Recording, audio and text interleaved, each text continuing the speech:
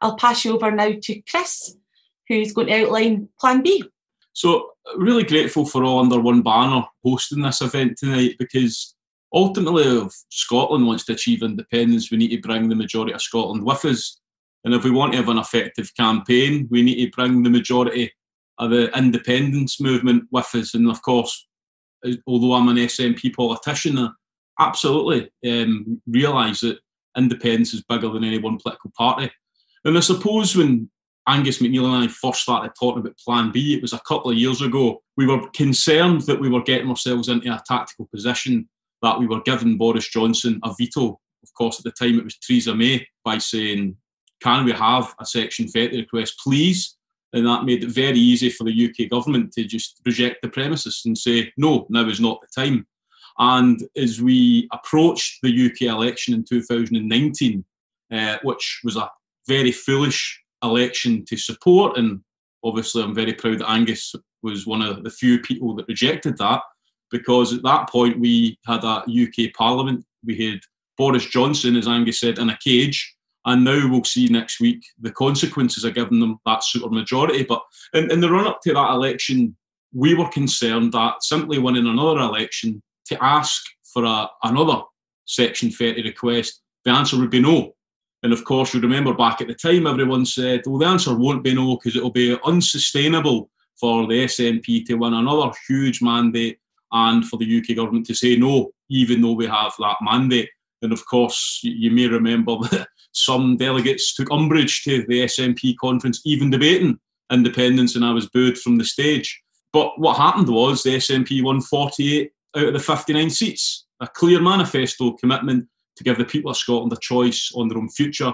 And in January of this year, Boris Johnson ultimately said, no, you've had your referendum. Self-determination was for one day only on the 18th of September 2014, and none of you get to choose again for another 20 or 30 years, which we heard shortly after that nonsense. So, I mean, if we just reflect back, well, why do we then need a Plan B? Because in 2016, the SNP won a historic amount of constituency votes, the largest ever amount of people voted for the SNP in 2016, with a clear manifesto commitment that if we were dragged out of Europe against our will, we had the right to hold a referendum. Now, arguably, we were dragged out of Europe on the 31st of January of this year, because that's when Scotland left the EU with the UK. But it's now beyond all doubt that we're out of the European Union. The deal is in place. It's a deal that absolutely is not as good as the deal we had in the EU. But the uncertainty is now gone. So there's a clear manifesto commitment there that we have a mandate to hold a referendum.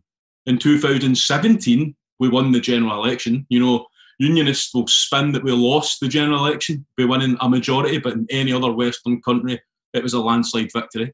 We won the council elections in 2017. We won the EU elections in 2019.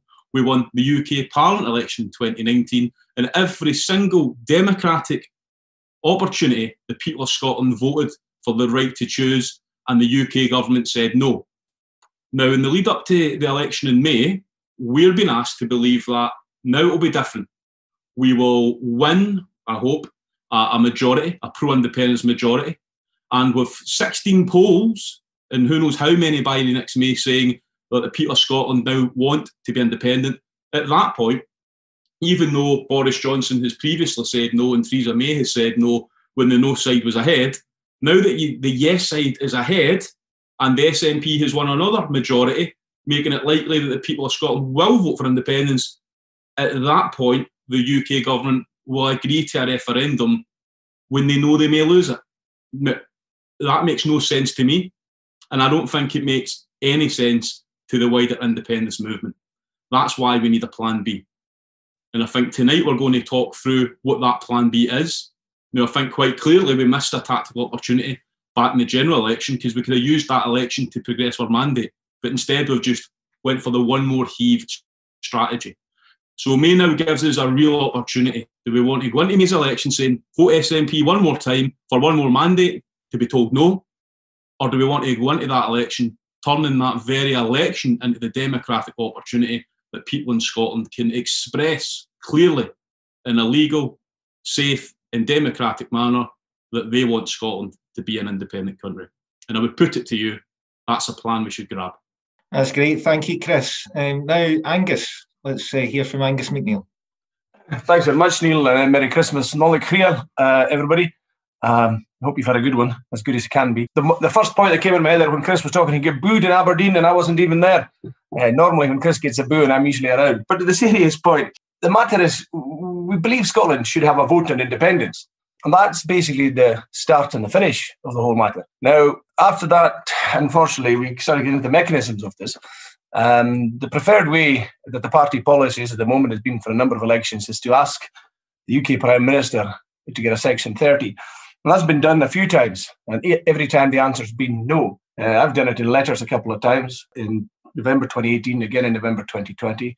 I asked Boris Johnson on the 15th of September at the Select Committee when he's only 3 metres away from me. It was no again. The Scottish Government last year were telling us at conference that it was Plan A at momentum. The letter will be written at the opportune moment. Anyway, the letter was written after the election, which I thought was a tactical mistake. I also thought the election was a mistake. Only Scottish MP that voted against that. And that's where we find ourselves today. So we've asked a number of times and it's been said no.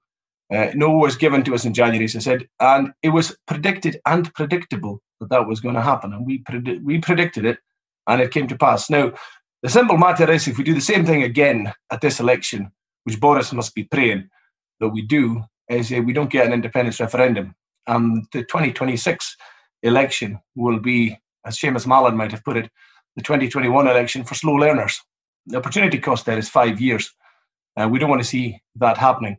We've got a short period of time to stop making Boris Johnson the most important person in Scotland's constitutional future. It's meant to be self-determination, but this is all at the mercy of Boris Johnson as UK Prime Minister to decide whether we have a referendum, regardless of our majorities or not. And that's a crucial difference between Plan A and Plan B. Plan A is asking the Scottish people, can we ask the UK Prime Minister, then can we go back and ask the Scottish people a question? Plan B accepts that, yeah, we'd like that to happen. We'd like to have a referendum, a vote. After all, is what I said.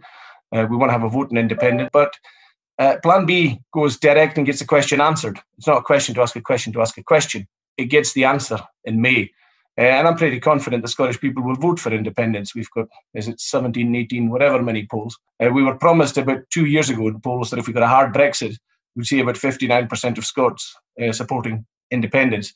Now, we've got the hard Brexit, so the polls of January and February will be fascinating. But if we don't have a mechanism or a way of harnessing those poll numbers at the ballot box, folks, nothing's going to happen. Boris will say no. Why would he say yes? And we get nothing happening for independence. That's the long and the short of it. If we nail our colours to that one mast, that's why we need the insurance policy. That's why, yeah, we can play the game of Plan A and say, let's do that. But when it fails, we have a fallback. If I was in the Scottish Government just now, after each and every poll, I'd be thumping the table and demanding my Section 30 here and now. I would demand the Section 30 and give them a deadline to the 31st of March and say, if we don't have our Section 30 by then, you, Boris Johnson, are making the May the 6th election the plebiscite on independence because of your intransigence and stubbornness and not respecting the view of the Scottish people if they vote for a referendum. So if he doesn't allow the referendum, we just cut to the chase and have that vote for independence. And the point is, major point is that is the most legal and democratically and internationally accepted democratic event that's going to happen in Scotland in the next number of years. But the final point I'll make is some people say, well, Boris Johnson might say no to Plan B. Well, if he says no to Plan B, he's already said no to Plan A. So that's firstly a clear sign that we'd be going nowhere. But the second thing is very difficult to say no to Plan B because Plan B is asking the people, and the people have spoken. So Boris Johnson saying no to Plan A, he's merely saying no to politicians who say they've got a mandate. Saying no to Plan B puts him in the territory of Lukashenko of Belarus, and he's saying no to the people. Now, the number of Conservatives I know personally, and quite like personally, obviously don't like their politics, would be very upset to be in that sort of territory internationally when they travel the world. So let's force his hand. Let's not make it easy for him. Let's not make vetoing Section 30 consequence-free. Let's put Boris Johnson in a difficult position and let's move Scotland forward. With the opportunity to do this on May the 6th, or with the opportunity to do the same again and wait until 2026. Thanks very much, Angus. That was excellent. Same with Chris. So the first question to bring in is Peter A. Bell. Hi there. Hi. I'm not sure which one I'm asking first. Okay, we'll go with this one. If adopted, Plan B changes the context in which Boris says no. Is it not possible that the threat of Plan B will oblige him to say yes, which he will only do if he knows he can sabotage the process at a later stage and blame it on the SNP? Yeah, I mean, I think one of the things we've said, unless you want to go first, Chris, one of the things we've said is sort of Plan B stops the veto being consequence-free. It enables the Scottish people to speak at the ballot box and to give their opinion, and Boris Johnson can't block that. But we have to get our ducks in a row. The Scottish Government has to take this seriously, put this before the Scottish people in a serious manner, and allow the Scottish people to speak. So absolutely, Plan B either enables Plan A, or if it doesn't enable Plan A in itself, gives the answer from the Scottish people. So it's a win-win as far as I can see. Chris, do you want to add anything to that? Yeah, I mean, if we're being honest, the UK government is a huge beast. We're naive if we don't think there's an entire department behind the scenes, not seeking any credit or gaming all of this out. And, you know, the demand for a Section 30, which, you know, it becomes this great panacea, but Section 30 is the mechanism by which you temporarily amend Schedule 5 of the Scotland Act. It doesn't mean you must have a referendum the same as the deal Alex Salmond secured in 2012. So, you know, I would be surprised if the UK government's tacticians weren't thinking things such as, we'll just keep saying no, because, you know, they're the ones that say it's got to be a gold standard. They're the ones that say it's got to be legally binding. You know, we never spoke of gold standards in questions of legality until the SNP introduced those very questions. Up until that point, we quite easily understood that Scots law and English law were two distinct entities. So Boris Johnson's got some easy outs and that he can just keep saying no, because we've established that the only way we want to have a referendum is if Boris Johnson agrees. So naturally, Boris Johnson just keeps saying no, and we don't have a referendum. But then maybe the political pressure becomes too much then. Who's to say he's got to offer the Section 30 under the same terms as 2014? He may say, OK, have a referendum, but we want to agree to this in defence, this on currency. We want a 85% turnout threshold. We want 65% have got to vote yes for it to be a mandate. Then we would be in the position that we would be the ones that are faced with the choice of accepting the deal that nobody wants to accept or walking away from that. And I think that's the very naive tactical situation we've allowed ourselves to enter into. Whereas we've got an opportunity now that, you know, I know some people such as yourself, Peter, think we should abandon all ask of a Section 30. But the reality is a lot of people in the country remember 2014 and they think that's an established process. I think that it makes sense to say, let's have a referendum that both parties can agree to. But if we make that ask, and, you know, we've already made it a few times, and they say no, then we need to be in a position, obviously we'll maybe go into the Martin Keating situation later, that, you know, the only reason the Section 30 was used in 2012 as part of the Edinburgh Agreement was that the legal competency hadn't been established. It hadn't been established whether or not the Scottish Parliament had the sovereignty to hold a referendum. Salmond used it as a clever tactic to just put it beyond all doubt, but that's what Martin Keating is currently testing in the courts at the moment. But the reality is, if we can't have the referendum because the UK don't agree to it, well, that shouldn't stop us. But if we want to have a referendum and somehow we manage to be blocked in court, then we need to ask ourselves a simple question. How do the people become independent if we accept that we can't hold a referendum? And you really only need two key tests. One, you need to be sure that a majority of people in Scotland want independence. And two, you need a mechanism to evidence that. And I would argue with anyone that tells me that after hundreds of years of democracy, that elections are somehow no longer democratic and no longer internationally recognised. That's just false. Thank you very much. We've got a question for Angus, and this is from David Allen, and he asks, dissent about inaction on Plan B within the indie movement is becoming louder. Do you believe Nicola is stubbornly ignoring it, and why? It's very hard to get into somebody else's mind. I just wish we had had a debate on it. Twice we've asked. In 2019, when we asked, we had all sorts of spurious excuses. We closed them off this time. And Chris was ever inventive when he suggested that we amend the fairly tepid Let's Brace a Scottish Government motion at conference to include this. It was quite an inventive stroke. He even went as far as go to Aberdeen to get booed, which showed his determination to do this. And this year, when we did it, we even got the National Secretary involved and made sure he dotted the I's and crossed the T's and make sure he was happy. I just wish we had an insurance policy because, we said in 2019 if we did this, and I just couldn't believe we waited until after the election to ask, because we should have asked before the election and then got the no that was inevitably coming and then changed our ask of the people at the election. But if we don't have a different ask at the election, we're going to get the same again. We knew in 2019, some people thought there was a secret plan. Well, the secret plan is there was no secret plan. That was the big secret. And we found that out in January onwards. And the secret plan for after the 2021 6th of May election is there's no secret plan either.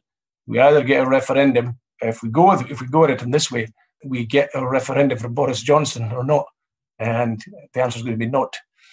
So to guess, we as an SNP can't blame one person who happens to be the leader. We can't say that the leader's all responsible.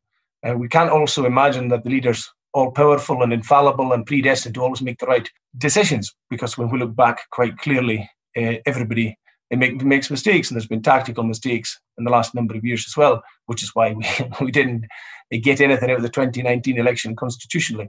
So it's not just the First Minister, there's many other MPs, ministers, everybody else has got to step up to the plate on this, and members and branches, and demand this the best they can. Maybe that's easier said than done. Okay, thanks, Angus. So I'm going to bring in, we've got a question from Robert McAllister on Zoom. Robert, if you want to unmute yourself, looks interesting about if smaller parties have got a plebiscite in their manifesto. The question was basically if it's been mooted that some of the smaller parties will have a plebiscite in their manifesto. If that being the case, and you get a majority indie parties in Holyrood, and the SNP don't have it in their manifesto, where does that leave us? I think I wrote a column in the National maybe about 6 months about this, basically urging this was the lead up to the last SNP conference, urging that the SNP's NEC should be reaching out to other pro-indie parties, because of people say this is the most important election in the history of Scotland, and as well as all the obvious devolved matters, this election is the independence election. We should be reaching out to the wider independence movement. And I mean, absolutely, the SNP, the Greens, other parties will have differences in their manifestos, but we should come to a common position on independence, so that every single pro-independence vote means the same thing. And I think that's why it's unfortunate that we've waited until January of the election year to be having this debate. If we'd had it a year ago, that gives more time. But, all under one banner is a massive lobby group within the movement. The SNP having a National Assembly at the end of end of January to discuss these very things. And I think that what should be coming out of that is that we should be going to other pro-independence parties, because, we might not agree with domestic issues, but we all agree on independence. And if we all agree on independence, surely we all agree that the most sensible position is that every single independence vote counts for independence, so that we can't have an obscene situation that Boris Johnson can try and claim that 15 or 20% of the vote doesn't count because it wasn't a vote for the SNP, because let's not be surprised if he'll do that. But I think a key point we need to remember is that in 2019, so that was a UK general election, and the UK government, they released the standard press release about a referendum every single time, saying it's a reserved matter and it's not for the Scottish Parliament. They said that again today with the Keating's case. So how does that make sense then? So if it's a reserved matter, but the SNP won 48 out of 59 seats in the reserved election, why was that mandate not good enough to deliver the referendum?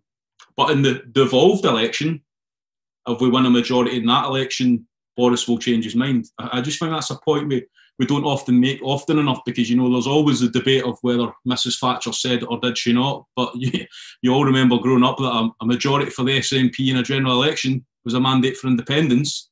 But that just isn't cool anymore. But I don't think we should forget it, that we won 56 seats in 2015, we won 35 seats in 2017, we won 48 seats in 2019. These are historic seismic votes that no one in the SNP would have ever predicted would have happened. But they have happened. And if we're being truthful, what have we done with all those votes to pursue and advance the case of independence? We've honourable company excluded, obviously. I mean, I think if I can just jump in there, a good question, Robert, and there's a couple of extra thoughts that may come my way. At the beginning, I said, we need a vote in independence, and there's two ways to get the vote. There's a vote at a referendum. We use the ballot boxes that are stored in offices and whatever at a referendum, or we use them at an election. As matters are at the moment, Boris Johnson blocks the ballot boxes from being used at a referendum. Unfortunately, also, as matters are at the moment, the SNP policy blocks the ballot boxes being used at an election, which is the most legal and most internationally recognised thing that happens in any country ever. So that is a huge disappointment if that happens. But to your specific point, should we talk to others? Yeah, we should certainly lead by example, I would say, and do it ourselves. It also probably opens a flank that perhaps we as SNP or I as SNP don't particularly want, is to give opportunity to other political parties. Usually in politics, you try and close those loops off. So that isn't probably the best thing that we are doing. Also, we really should think about that and make sure that we're putting the election, we are about independence. We aren't going to make things better in Scotland until we sort the upstream issue.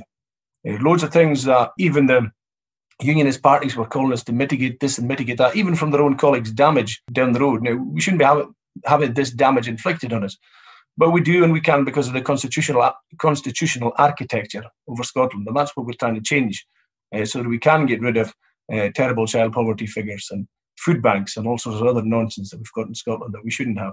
But we aren't going to change things unless we've got independence. Now, that sometimes shouldn't need to be said, but if there are any sort of floating voters or unionist press looking in, that's the sort of thing that they forget about, that independence is an upstream issue that sorts and diverts power so that downstream issues can be tackled. I hope I've answered your question reasonably well, Robert. I think I've meandered a little bit like the proverbial river I was talking about. Thanks very much for that, Angus. Okay, we've got a question from Facebook, and it's Robert Wilson's asked a very interesting question. Do the panel think Wales will go for independence soon, and will Scotland be first to go? Well, I mean, I think from Wales, there's something very interesting happening there. The Welsh National Party, Plaid Cymru, are not in any way embarrassed or shy or reticent about now striking out for independence. They make the case all the time. Their opponents might moan about it. When our opponents moan about it, sometimes we quieten down on it. The reason they're moaning about it is because we're actually hitting a nerve. So who knows what's going to happen? But I think there's certainly a huge change. I suppose in many ways this opportunity has come around because of Brexit. That changed a fundamental part of the Scottish promise and the Scottish contract in 2014. It was vote for the UK to stay in the EU. Now, something like 52% voted to stay in the UK and 60-odd% voted to stay in the EU. So it's a greater percentage of Scots value the European Union more than they did the UK Union on the basis of what turned out on each particular day.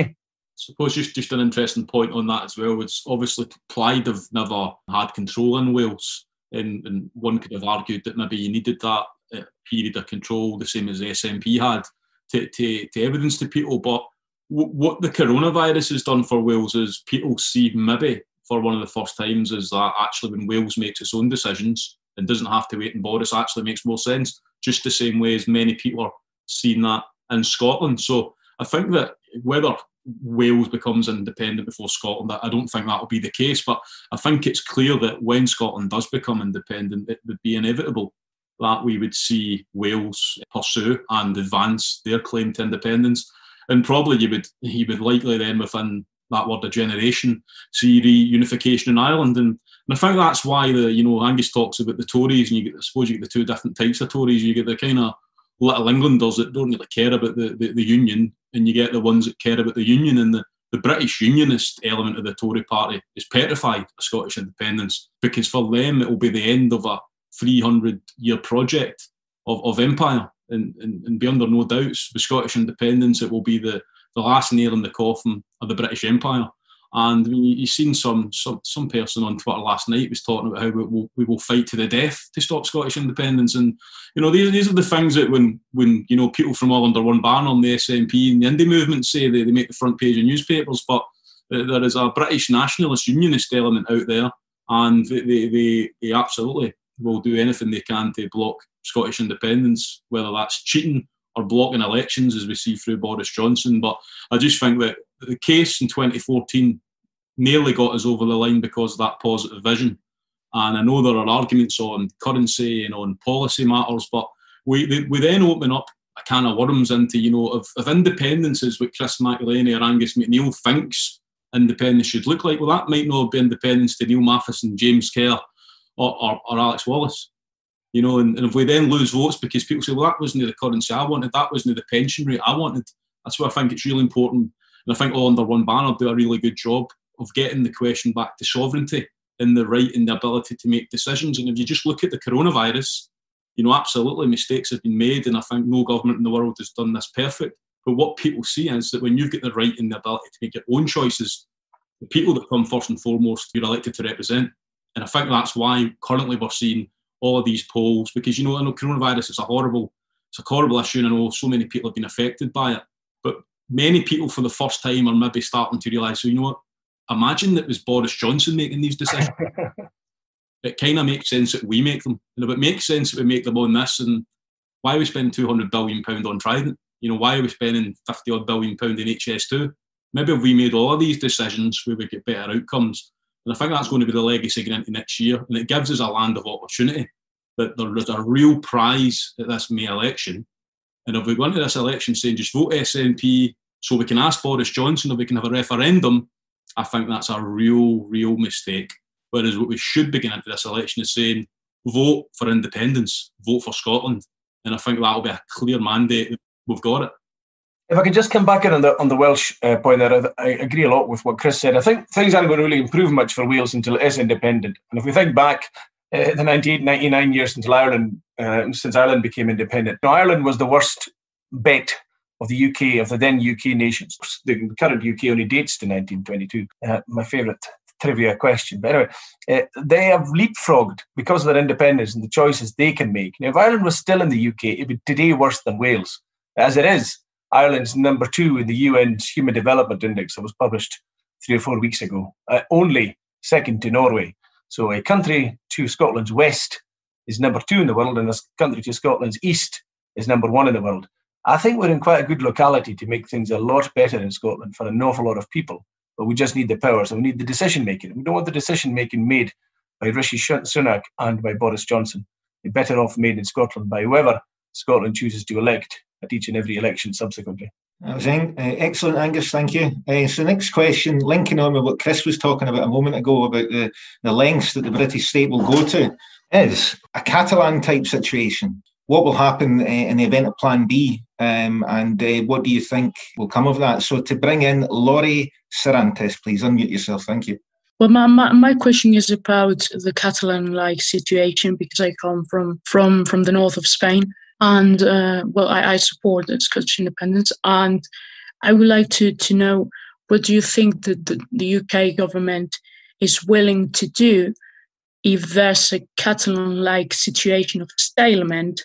I don't know if you know what's been happening last year since the declaration of independence by Puigdemont in Catalonia, and what the SNP would do in that situation. A very good question. I think that in the first instance, I'm always, in the past, I used to try and people stop talking about Quebec, because we read erroneous lessons and translate erroneous lessons from different situations. The one thing I will say that is pretty obvious to me in this, I look at 3 capitals in Europe, Madrid, London and Copenhagen. And Madrid has got a terrible attitude and behaviour towards democracy in Catalonia. You don't jail people, and there's also an awful silence at the top of European countries. Guy Verhofstadt, very notable in the European Union, has got something to say about everything, never says a word about the Catalan situation. But London isn't like the Spanish government. It doesn't behave like that, and it won't be jailing people. And we won't be in that situation where we have to go to that. I think we've got a clearer route that the Catalans didn't have. But London is neither is it Copenhagen, which is a situation with the Faroe Islands. Choose what powers you want to take whenever you want them and just go with it. So there are 3 differences of an approach that I see quite notably in Europe. There's the Copenhagen approach, and it's probably the same towards Greenland as well. It certainly is towards the Faroe Islands. And the Faroe Islands, 50,000 people, far more powerful than the Scottish Parliament. Have done remarkable things with the best 4G in the world. They've just built an 11-kilometre tunnel subsea for 50,000 islanders. That's twice the size of the Hebrides, for goodness sakes. So it goes to show what can be done. The UK government are somewhere between Copenhagen and Madrid, but they just are not like that. I can't see that situation arising at all around. Chris, do you have anything to add? Yeah, well, I think the first point is, as you rightly say, about the European Union. You know, I like Europe, but it doesn't mean I'm totally in love with the political institutions of the European Union. When Scotland does rejoin the EU, I would like to see much reform, because I think that one of the major failings of the European Union is that it's been absolutely silent, that there are political prisoners in continental Europe as we speak. And we've heard little of next to nothing from any of the EU's leadership. And I think that's really, really is a sad state of affairs. But I suppose when you get back to this lawful, there won't be a referendum in Scotland that's not lawful. So there will be a national returning officer. There will be 32 local returning officers, which will most likely be chief executives of councils. And I suppose the difference in Catalonia was, of course, there was political control at municipal level, whereas across Scotland, the SNP, we don't have a majority in any council. And there's a pro-independence majority in just a few councils. So the only way a referendum's going to happen is if a referendum bill goes through the Scottish Parliament and the Lord Advocate of Scotland deems it lawful. So that's a lawful referendum. Then if the UK government wants to challenge that and take you to the Court of Session and the Supreme Court and deem it not lawful, then it wouldn't happen. You would need to challenge that.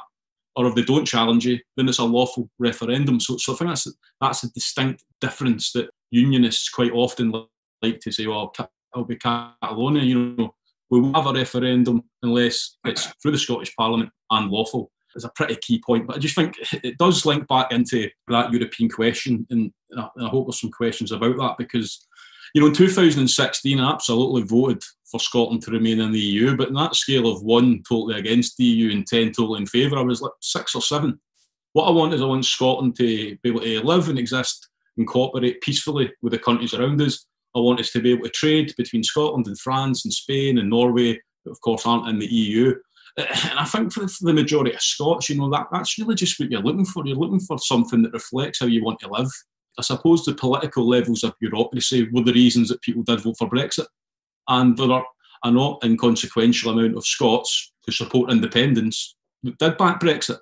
So when we're honing in on a new campaign, you need to be careful, again, as we were saying earlier, that would people that voted Brexit not vote for independence the next time round because they did want to be out of the European Union and vice versa? And I think that's a really easy way to just sum that up. It's not about whether Scotland has left or whether we remained. It's about what we voted for being respected. So Scotland voted to remain in the EU, so we should remain in the EU. If Scotland had voted to leave, that would have been a different situation. But one of the benefits I think we do get from Westminster is that people like Angus get to chair pretty hefty select committees. International Trade Committee, I think it's called. So yeah, we've got people that understand trade. And we've had the benefit of 4 years of seeing the real mess the UK government has made of things. We should be able to have a playbook of here's all the mistakes that you don't walk into negotiation with, which hopefully will stand us in good stead, because we will, whether we like it or not, have to negotiate some sort of settlement, whether it's called the Scottish Anglo Treaty or whatever. We'll need to negotiate a treaty after independence. And that's something I think groups like this, national assemblies, should exist to talk about, you know, because it shouldn't just be a case of you vote for independence and then, you know, in 2 years' time, that's what it looks like. The people that vote for it, the people that don't vote for it, should be invested in starting to put the building blocks in place. Just a final point on that Chris sort of mentioned, there's sometimes chat about illegal referendums. An illegal referendum would be just impossible, as Chris was alluding to, because you can't get the ballot stations manned, you wouldn't get the votes counted, you wouldn't get the returning officers turning out. It just can't happen. So if there's a referendum going to be in Scotland, it will be legal, or else it's not happening. Thank you very much. That was a brilliant question, by the way. And really liked that one. We've got Lee, who's on Facebook, who has asked a question I see quite a lot on social media. Why do we need permission from the UK government to have a second independence referendum? Is it not a voluntary union we're in? Well, I think if I go first here, and I'll be brief, Chris, we'll probably both got loads to say. We need a mechanism to establish what the Scottish people want we're not certain that the Scottish Parliament has this power. This one Martin Keatings is doing. We do know that the last time he's got through a Section 30 order from Westminster. That's why we need a ballot box event of some kind to prove that internationally and legally that the Scottish people want independence. Now, what myself and Chris are saying with Plan B is in the event of Plan A not working, which take it as read, it ain't going to work, that we use the ballot box event at elections. Now, we either do that in 2021 or we do that years later. That's the way we have to go. We can't decide any other way. We need the permission of the people to do this, is what I'd say. Chris? Yeah, I mean, I don't think we need permission, but we don't become independent just because I say we don't need permission and I think it's a good idea. Let's become independent. And that's why Angus and I had 3 points of Plan B. The first point was reflecting that in 2014 we had a mechanism that the whole country, whether they voted yes or no, agreed was a valid mechanism. So we said, well, okay, let's do that again. But if the UK government say, no, you're not doing that again, we don't just say, well, that's it, we can't have a referendum. We say, well, let's have our own referendum. And by asking first to repeat the Edinburgh Agreement, that group of people, those undecideds, you might bring them with you. Whereas if you just say to hell with we're going with it, you might lose them. And then likewise, if the UK government can block in the courts us having a referendum, that's what the plebiscite, so the referendum becomes a plebiscite. But if we had said at day one that that's it, the election, council election 2017, this is a referendum and independent, people would have said, well, how is it? That's not 2014. So you would lose those people. So what we and Angus have been trying to do the last 2 years is evidence to people that, look, we wanted to have a Section 30 referendum. We wanted that. That was our first preference. The reason we're not having that is because the UK government don't want you to have a choice like you did in 2014.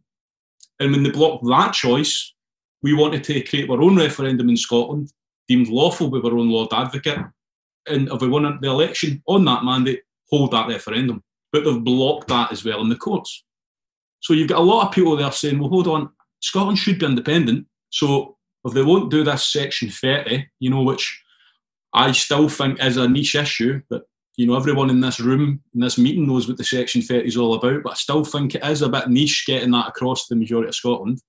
But if people say, well, they won't let them do that, well, what does that leave you with? How do you go to 50 to 60% of the country being in favour of independence and wanting to express that? You've got to use the ballot box.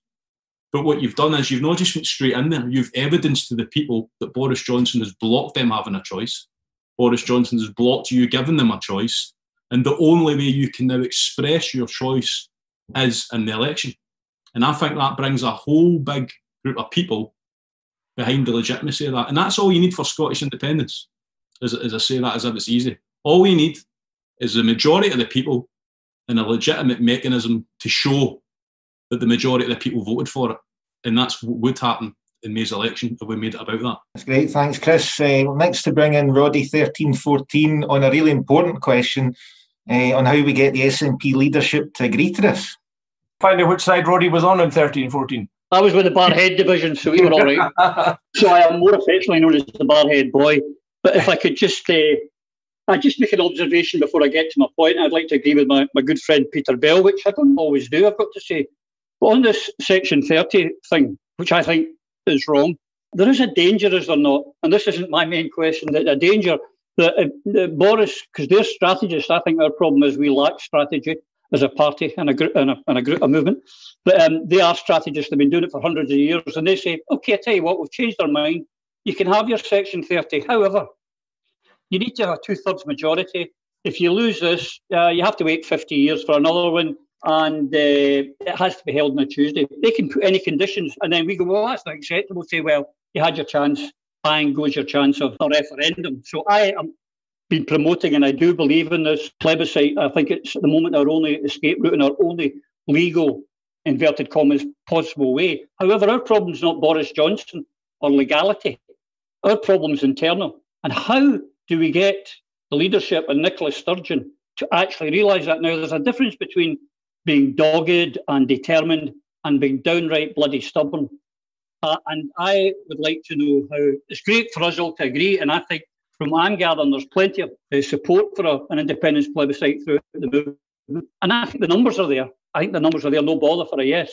But our problem is the leadership of the SNP. Now, if they won't let you debate it, even debate it at conference, how the hell are they going to say, well, we've changed our mind now and we're going to have a plebiscite in May because it's the way forward? So this talk's great, but how do we make it happen? It's the $6 million question that Chris McElhinney is going to answer. They won't change their mind. There's the I'm an electrician, I'm not a politician answer. They won't change their mind, right? But we've got the opportunity to move their position. And I think that the plebiscite should happen. But they're not going to go for that, right? That's me being honest with you. There's no point in me saying, yep, we'll get Nicola to change her mind and she's just going to agree to it. But what I think can happen is we can push the position away for the Section 30 being a panacea. I think we can push the leadership into a position that, a referendum's a referendum's a referendum. The public of Scotland just know what a referendum is. The mechanisms of whether it's a Section 30 or the Lord Advocate in the Scottish Parliament, a referendum's a referendum. And when we win in May's election, we're having a referendum, come what may. We're not going to Downing Street with our tail between our legs to ask permission from the Prime Minister of England and the rest of the United Kingdom to let us have a choice in our own future. We're having a referendum. We're putting a referendum bill through our Parliament. Our Lord Advocate is deeming it lawful. If Boris then wants to take us to the Court of Session, we'll beat him. Pretty confident Joanna Cherry would beat him. If he wants to take us to the UK Supreme Court, then it's a bit of a win-win situation for us at that point. Because if we beat him in his own turf, then we're having that referendum.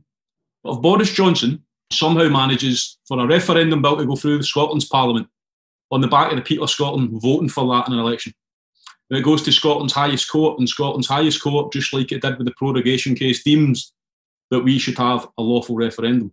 And if a London court then blocks the people of Scotland having a choice in their own future, that 50, 60, 60% goes over 60 towards 70%. Right? That's what I think will happen. And Suzanne mentioned earlier on about secret plans. Secret plans is the biggest political bluff and bluster you will ever hear. You cannot win independence for a nation by going to the ballot box and voting for something for 6 weeks later for them to pull a rabbit out of the hat and say, ha, here's what you were really voting for. It's a nonsense. You must be honest with the people. You must set out methodically what it'll look like. And this is what it'll look like. We will have a referendum. But if the bloc is having a referendum, then we're not just going to say Scotland can't be independent and people in Scotland can't have a choice. There is another mechanism, thanks to a supermajority. The Scottish Parliament could have a new election. The government could resign and we could call an election. And by that point, you've evidence that they wouldn't want to give you a Section 30. You've evidence that you try to have a referendum and they blocked it in the courts. How do people in Scotland then make choices on whether it should be more bedroom tax, £200 billion in Trident, a generation of austerity to pay for the COVID bill? How do you evidence to people in Scotland that the only way we can take our destiny into our own hands is for independence? You've done it at that point. And that leads us on to an important point, and one I think the SNP need to think seriously about. To do that, you might need a 2/3 majority in the Scottish Parliament. So should we elect a pro-independence majority to the Scottish Parliament with Murdo Fraser, Annie Wells, Richard Leonard, name your unionist, or should we elect a super majority to the Scottish Parliament, which will put it beyond doubt that the Scottish Parliament is a pro-independence parliament? And that's going back to that question earlier. The SNP NEC need to have serious grown-up talks with the other parties. Because as I said at the start, the record number in the history of the Scottish Parliament voted SNP on the constituency. How many list MSPs did the SNP deliver for independence? I'm an SNP politician and I believe in SNP policies. But above all else, I believe in independence. And I think that the more pro-independence parliamentarians we can get elected, the stronger position we're in. Can I come in on Roddy's point? I think it's harder to move away from the central point that Roddy made was an internal problem. It's that we're not getting motion from the SNP, hierarchy, governance, when whoever's deciding at the top, there's silence from near the top. It's been blocked twice to discuss this. We shouldn't be having this debate. I know one politician said that we shouldn't be having these debates publicly. Well, they're not happening privately either. And we have no strategy for a Boris veto, as we saw in January. We've discovered as well, had no strategy for Scotland being taken out against their will in Brexit. That's something else that we've got to face up to, you know. So sometimes I think there's a tendency to sit back and imagine that leaders can be omnipotent and know everything and be absolutely fantastic at press conferences, flying planes, growing gardens, whatever you name, strategies. But sometimes, you know, skill sets are different. So if we don't have a change, Roddy, and, you know, there's opportunity to do that. There's a pivoted Brexit. There's been pivoted polls. There should be demanding going on constantly from Michael Russell for a Section 30. It's not happening. So, you know, I'm at this point on the 28th of December with 5 months and probably a week or so to go to the Scottish election. You're right. I mean, you do confront us with a very real problem that unless something major happens in the thinking of the SNP, which will be the largest pro-independence group in the Scottish Parliament, then by blocking the election for independence and Boris blocking the ballot boxes to use a referendum, there's no really to go except carry on this conversation in June. That's basically when Boris says no again for the next number of years. And that is probably why we're having this event, in that we're trying to do something, and I hope the penny drops with some of our colleagues that Boris will say no. There's no way Boris, I mean, my friend and colleague Peter Wishart said he could be ground down. Why is he not being ground down now then? He would be ground down. We are. Let's get a grip of what Scotland is. We're 8.1% of the UK population. We're about 50 to 60% of that 8.1 wants independence. So that leaves Boris Johnson with about 95 to 96% of people, at best indifferent, at worst against Scottish independence. He doesn't give a monkey's about Scottish independence, or the majority of the Scottish people. I mean, the majority of the people of Cornwall want something, doesn't really, or Norwich or whatever, doesn't really bother us. Just to give you a context of the thinking there. So, Roddy, you take me to a profoundly depressing place. We'll bring it back to 13-14. The news was cheerier then. Thanks very much, Roddy. It's nice to see you, by the way. Okay, we're going back to Facebook, and we've got David Dand, who asks a slightly controversial question. How do we guarantee that voting won't be tampered with again this time? Again, sorry to be controversial with a party pooper, I don't believe it was tampered with. I'm a local councillor. You know, the polling places which I go around all day, which I've forgotten how many times I've been round them in the last decade, the amount of elections we've had. It's the same people that are working in our schools, you know, are working on our roads, are working in our health and social care, or our home helps, that are sitting there watching the ballots. I'm one of the sad people that still follows the ballots in the cars back to the counting place. And then it's our teachers, our classroom assistants, you know, our active schools coordinators. It's people in our community that then count the votes. So we lost the last time, I think, because of things like the vow and false promises, which scaremongered people, grannies getting told they wouldn't get their pensions and people being lied to. It wasn't for any other reason. And I think we'll win it the next time by understanding why we lost it, fixing those issues, and continue to build a bigger positive case for yes. Yeah, I think I would back up what Chris is saying there. I mean, when I saw the votes being counted in Stornoway, I knew there were some pro-independence people counting those votes. Obviously, I'm sure some not pro-independence people counting them. But, you know, when the individual ballot boxes from particular areas came in, here in Bala, we were 86% pro-independence. I think Isle of Eggs tells me they were 100%. But, you know, the areas were different. It's the same people that were in charge of that. So there's, from our point of view, sadly, it was what it was. But at least we had 48%, which is above the national average at the time, so it was a bit better than it was some other places. So the cities did well. I'm back in another depressing place. Move on, please. Okay, we'll move on, Angus. Because I seen a question and it wasn't addressed, was postal vote. So I mean, obviously quite in vogue with the American election.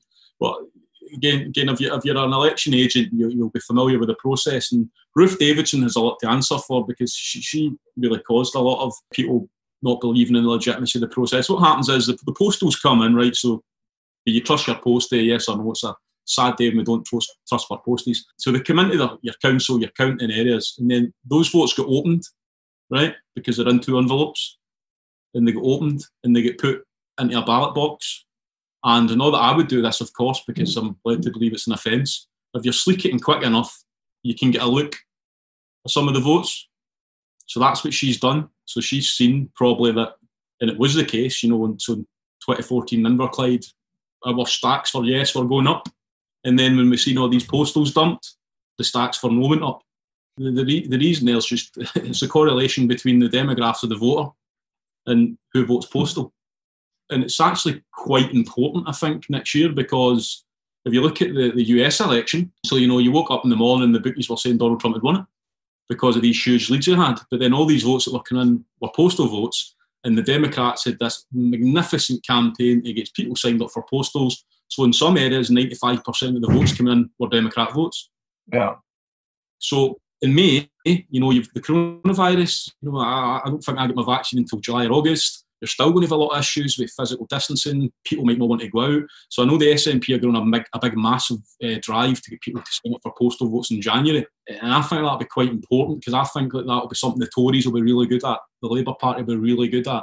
So this probably will be a very strange election, because I think this will be the first election in history that more people will have voted before the day of the election than on the day of the election, which political parties need to wake up to, because, some, including the SNP, don't announce their manifestos sometimes until 7 days before the election, when you've had people have been voting for well over a week. So that's something I think we need to be really alive to, is how do we then manage to turn out or vote for independence as well? Because we should still be pushing that there should be a referendum in 2021. We shouldn't concede that, we need to wait until everybody's had a vaccine, because, that could be 2022 and whatever economic policies the UK government enact we're signed up to. But how do we manage to get all those people that voted in 2014 to come out and vote, when, if we're being honest, there was big groups of disenfranchised voters there? Like, the turnout was 85%, so there was a fifth of the population that don't bother voting in a normal election come out and vote for independence. Where did they go in this kind of new COVID postal world? I think in 2017, just a minor point, the Corbyn bounce, as it was fabled, happened between the postal votes going out and polling day. So in my area, we saw Labour doing slightly better than they usually are on polling day. But then when the postal votes came in, that wasn't reflected at all, because they were more typically as we would expect them to have been. Because we did dip, as we all know, in 2017. We certainly had a dip in the islands, majority went down. So that's the way elections kind of go. I just saw in the chat there that Susan has put a point in that the election being postponed in May. There's two things that jumped in my mind about that. Is maybe it gives us more time for making sure the SNP gets its ducks in a row and doesn't make Boris the most important person in the election. But the second point is, will other countries be doing the same? And if we do postpone the election, what's that saying about in a number of other areas and ways about infection in Scotland, or how we can deal with it, or whatever? So I haven't got an answer, but I've just got points. But it's a good point Susan put in. Thanks, Susan. We'll get a really interesting question here from Brenda Carson. Who decides what's in the manifesto? Hello, hi. I've been in the SNP most of the past 50 years, and this is the most depressed I've ever been, because it seems to me that we've squandered all these mandates that we've given the SNP. So what I want to know is who actually decides if we want to have a one-line manifesto. In other words, I can say to my neighbour, if you're voting SNP, you're voting to get an independence referendum. No ifs, no buts. Nothing about gender, nothing about schools, nothing about housing, nothing about anything else. One line in the manifesto. Who actually decides this? Is it Nicola? Is it the NEC? Is it the Assembly? Is there any mechanism to make it a vote from all the SNP members, or is it some other committee? I don't know. Could you help me, please? I guess Angus is going to say over to you, Chris. Chris is the great constitutional guy. He's going to say something about the deputy leader, I'm sure now, but a lot more besides. Thanks very much, first of all, Brenda, for 50 years of effort towards the cause. I think that should be recognised. So, yeah, again, I know everybody's not an SNP member. Constitutionally, Keith Brown, the deputy leader, has a responsibility for the pulling together the manifesto. We're a lay-led organisation, so everyone should get to feed in policies, and that should then go all the way up to the top and create this manifesto. In practice, there will be staff members putting together bits of the manifesto. You got a manifesto announcement at the conference on free school meals being extended to primary 5, 6 and 7s. Good policy, I would say. So the reality is you'll have staff members who we pay for putting this together, feeding in from the cabinet secretaries that think, well, that's an opportunity, and that comes together into a quite hefty document of like 100 pages. Nobody reads a 100-page manifesto before they go to vote, myself included. So you're right, it comes down to the key pledges. So that'll be, like, a key pledge will be the free school meals pledge, 4 or 5 others. But you're right, they should all very important. Education, transport, criminal justice, important matters, but this is an independence election, so top of the bill on the front page has to be independence for Scotland. So that's what people have to know they're voting for when they go to the election.